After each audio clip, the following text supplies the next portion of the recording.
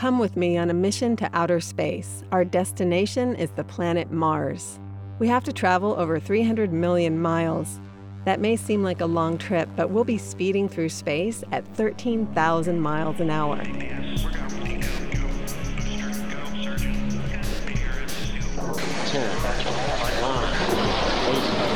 7, 6, start, 2, 1, booster ignition.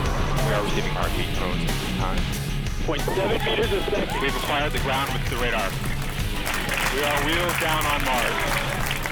Oh my God. This is amazing. Welcome to On a Mission, a podcast of NASA's Jet Propulsion Laboratory in Pasadena, California. I'm Leslie Mullen. I'm a science journalist, and I arrived at the Jet Propulsion Laboratory, also known as JPL, 2 years ago. The lab is a jumble of buildings at the foot of the San Gabriel Mountains and just down the road from Hollywood. But at JPL, they're focused on stars of a different sort. JPL is like a little town, but a town full of scientists and engineers who study the mysteries of the universe and build robots to send to outer space. In my short time here, I've discovered there are a million stories to tell. The concept of this podcast is to take a close look at a single space mission and examine it from different angles. To share the science, yes, but also the struggle and satisfaction in getting a mission off the ground. For this first season, the focus will be on the InSight mission to Mars. Go Atlas. Go Centaur. Go Insight. 8, 7, 6, 5, 4, 3, 2, 0. And liftoff of the Atlas V, launching the first interplanetary mission from the West Coast, and NASA's InSight, the first outer space robotic explorer to study the interior of Mars. A rocket carrying the InSight mission launched from Vandenberg Air Force Base in California earlier this year, on May 5th. It is now on its way to Mars, due to arrive at the end of November. After it lands, the robotic suite of instruments will peek below the planet's surface, investigating the different layers that make up Mars. You may already know that Mars is the fourth planet from the Sun. Earth is the third planet from the Sun, so Mars is a little farther out than we are. On a clear night, when you can see the stars, you may have noticed one that looked a little reddish. Sunlight bouncing off the Martian red rocks makes it look just like another star. But Mars is a world, a harsh, desert, alien world. Over the years, NASA has sent many spacecraft to Mars, but it's still a mysterious place in many ways and one that we've only just begun to explore. But Mars does not welcome visitors with open arms. Many spacecraft have died trying to get there. So far, there have been 43 robotic missions sent to Mars, many from the US, but Europe and Russia and even India and China have tried to go there. The current record for Mars missions is 18 successes and 25 failures. Granted, some of those failures can't be blamed on Mars. Some missions, especially early on, came to an abrupt end due to rockets blowing up on the launch pad or not getting very far past Earth. But still, less than half of the missions ever sent to Mars have made it. The InSight mission hopes to improve the odds. Soon after InSight launched from Earth, on Mars, one of the biggest dust storms in history swirled into life. Dust storms tend to pop up on Mars on a pretty regular basis. In fact, there's a dust storm season on Mars. In some seasons, there's small dust storms. In some seasons, there are huge dust storms, and we actually just got hit with one of the big ones. That's Bruce Bannert, the scientist leading the InSight mission. He and the InSight team were first alerted to the storm from the Mars Reconnaissance Orbiter, a satellite circling Mars. A rover on the ground named Opportunity sent photos back to Earth of the Martian sky growing dusty and dark until the sun disappeared in the sky. The storm grew until it covered most of Mars. We don't have weather like this on Earth. Our storms are located in one place, and then they drift to another area or disperse entirely. We've never, for instance, had a hurricane in the Atlantic Ocean grow and grow until it becomes a single storm, enveloping most of the planet. But this is not the first time we've seen such a large storm on Mars. When NASA's Mariner 9 orbiter reached Mars in 1971, it saw a global dust storm that was so immense, only the tops of the tallest volcanoes could be seen peeking above the haze. The Mars Global Surveyor satellite witnessed a similar massive storm in 2001. Those orbiters saw the storms from high above. The Viking 1 lander in 1977 was the first time we got to see such a big dust storm from the ground. Because Viking was actually in the storm, it also could gauge the force of the winds, which topped 60 miles per hour. Some of you may be thinking of the movie The Martian, which saw Matt Damon's character knocked down by a raging dust storm on Mars. 1,200 kilometers in diameter, bearing 24.41 degrees. That's tracking right towards us. Based on current escalation, estimated force of 8,600 newtons. What's the abort force? 7,500. Anything more than that, and the MAF could tip. Begin abort procedure. Let's wait it out. Prep emergency departure. We're scrubbed. That's an order. Visibility is almost zero. Anyone gets lost, hone into my suit's telemetry. You ready? Ready! Commander, are you okay? I'm okay! It makes for good drama, but the air is so thin on Mars, only 1% as dense as air on Earth, that even the strongest winds wouldn't knock you down. In the movie, the roaring winds that rock their spacecraft and force them to abort the mission would actually feel like a gentle breeze.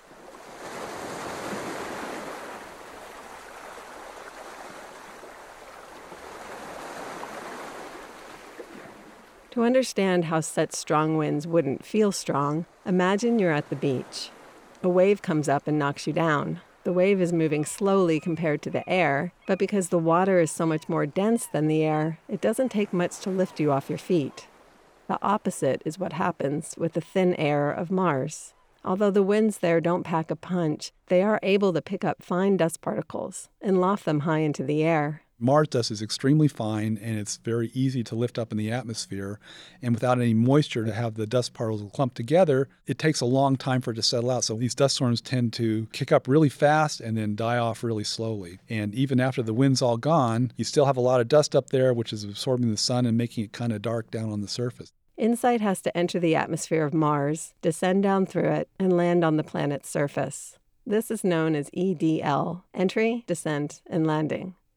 On Mars, the atmosphere is thick enough to burn you up on entry, but thin enough to make landing with a parachute extremely tricky. This is why Mars landings often include rockets firing toward the ground, so-called retro rockets that help slow down the descent. The InSight mission is prepared to go through entry, descent, and landing for a range of conditions, including a dust storm. Those little dust particles, when you're coming in at 15,000 miles per hour, they do act as a little bit of a sandblaster. And when we designed our spacecraft, we knew that we were coming in during dust season. So we actually added about a half an inch of extra material on the heat shield, the ablative material that actually burns off as you go into the atmosphere. The calculations and experiments that we actually did on the material indicated that, that was more than enough to accommodate the extra erosion that we would experience if there was dust in the atmosphere. So even if there is still dust in the atmosphere when we land, our entry system should be perfectly happy with that kind of environment, and the parachute won't even notice it. It can take months for dust from such a big storm to slowly settle out of the air. If there's a lot of dust in the air when InSight lands, the biggest problem for the lander will be power generation. InSight runs on solar power. Falling dust not only blocks the sunlight, it also could coat the solar panels, causing InSight to run out of energy. Opportunity rover, who got caught in the dust storm, is also solar powered. It went into hibernation soon after the dust storm appeared in order to save power. The power does more than run the rover. It keeps it warm on frigid Martian nights. Temperatures in Opportunity's neighborhood, the Martian equator, can dip down to negative 130 degrees Fahrenheit or negative 90 Celsius. Without a heater, the rover could freeze to death. It's similar to running a car in the winter so the cold doesn't sap the battery charge. The Martian cold may have been what ultimately killed Opportunity's twin rover, Spirit, back in 2010. Opportunity is currently the longest-running mission on the surface of Mars. It's been in operation for over 14 years, since 2004, and it survived a large dust storm in 2007. That storm led to 2 weeks of minimal operations, including several days with no contact from the rover, in order to save power. Opportunity has been in hibernation now since June 10th. Dust storms do heat the air up on Mars, so it's possible Opportunity wasn't fatally damaged by the cold.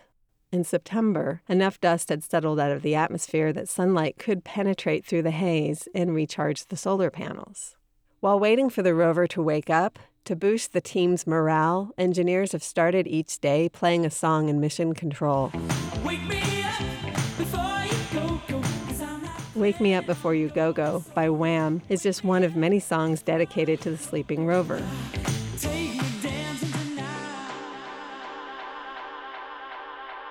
Over the weeks, their themed playlist has included I Will Survive by Gloria Gaynor, I Won't Back Down by Tom Petty, Here Comes the Sun by the Beatles, and Dust in the Wind by Kansas. Opportunity, meanwhile, remains silent and still. Mission engineers will keep listening for the rover to phone home over the next few months. What InSight will have to struggle with when it arrives on Mars is still to be determined. We have a lot more solar power generation capability than Opportunity, but I think that our design would be at best marginal against the darkest part of the dust storm. Once we get to Mars, if we have a dust storm like that again, it would be pretty nerve-wracking for us. Nothing lasts forever but the earth and sky. InSight science lead Bruce Bannert has had his heart broken by Mars before. Years ago, he worked on the Mars Observer mission. My early career, I sort of was a recluse. I'd kind of go in my office and I'd lock the door and just, work on my computer and hope nobody ever bothered me. But then somebody came and said, well, we need someone to work on this space mission, or we need a scientist to help integrate this altimeter that's going to go to Mars on Mars Observer. An altimeter is used to create elevation maps that show the heights of mountains and the depths of canyons. This was going to be the first detailed elevation map of any planet outside the Earth, and it's something that's really critical if you want to look at what forces there are on a planetary crust. And, by the time we launched, I thought, well, finally, we're going to Mars and all our problems are behind us. And then we got close to Mars. We did our last sort of trajectory correction maneuver before going into Mars orbit, and we never heard from it again. Back in, what was that, 93, I guess, which is when this was all happening, we didn't have the fancy displays and the animation. So when we had to turn the spacecraft to do this orbit trajectory change maneuver, we slewed away from the Earth point on the radio, so we lost contact. It was supposed to fire its rockets for 40 seconds or something like that, and then turn her back around, and then we reacquired the signal. We had an old CRT monitor hooked up to the DSN data feed with the signal strength that just is a line across, sort of like one of those old oscilloscope displays. It turned away, and then so the line goes flat at zero power. At 20 minutes or 40 minutes later, it's supposed to blip back up again and show our signal line. One of the young engineers on the project was keeping track of the time, had his pencil there on the screen, says, right about here is where we ought to get it. We were kind of watching, and it kept on going flat, and I said, well, maybe we're having a little bit of trouble acquiring, and you're just waiting for something to happen, and it's not happening, and it's not happening. And at first there's lots of explanations why that might not be true, and then there's fewer explanations that are still consistent with it being that long, and then maybe there's one or two things that might have gone wrong that are still not fatal, but it's a slow motion train wreck that you're getting sort of more and more of a sinking feeling and trying to stay optimistic, but there's always a voice in the back of your mind going, oh, this isn't good. We waited to acquire the signal, and it didn't show up. That flat line never did leave zero. That was a really, really horrible feeling to, have worked on something for 5 or 6 years, and then suddenly, it's all gone. And later on, they found a design flaw in the propulsion system, which likely allowed the fuel to mix with the oxidizer in the wrong place and probably blow a hole in the side of the spacecraft. When Mars Observer was lost, we took sort of the same payload, or part of the same payload, and started a new mission with kind of the same designs but a little bit different spacecraft called Mars Global Surveyor, which launched about 4 years later. It kind of just merged from Mars Observer into Mars Global Surveyor. I ended up actually working on that project for about 20 years. And it's a great project. I mean, the MOLA maps of Mars, and if you've ever seen a map that's kind of blue and orange, that's our MOLA elevation map that, I played a small part in helping to create. So these are like the first really high-resolution images that we had of Mars. Sort of started revealing, the actual geology of Mars at a level that can kind of visualize as a human being and not as somebody flying, in an airplane, 2 miles up or something. And that's been one of the foundational data sets for Mars for understanding all kinds of things about that planet. That was an amazing project. That was so much fun. As Bruce notes, although Mars Observer failed, the design was reused for the successful Mars Global Surveyor. Spacecraft are often made this way. InSight, for instance, is essentially using the same architecture as the Phoenix lander that made discoveries near the Martian North Pole over 10 years ago. The Phoenix lander, meanwhile, rose from the ashes of the Mars Polar lander that crashed in 1999.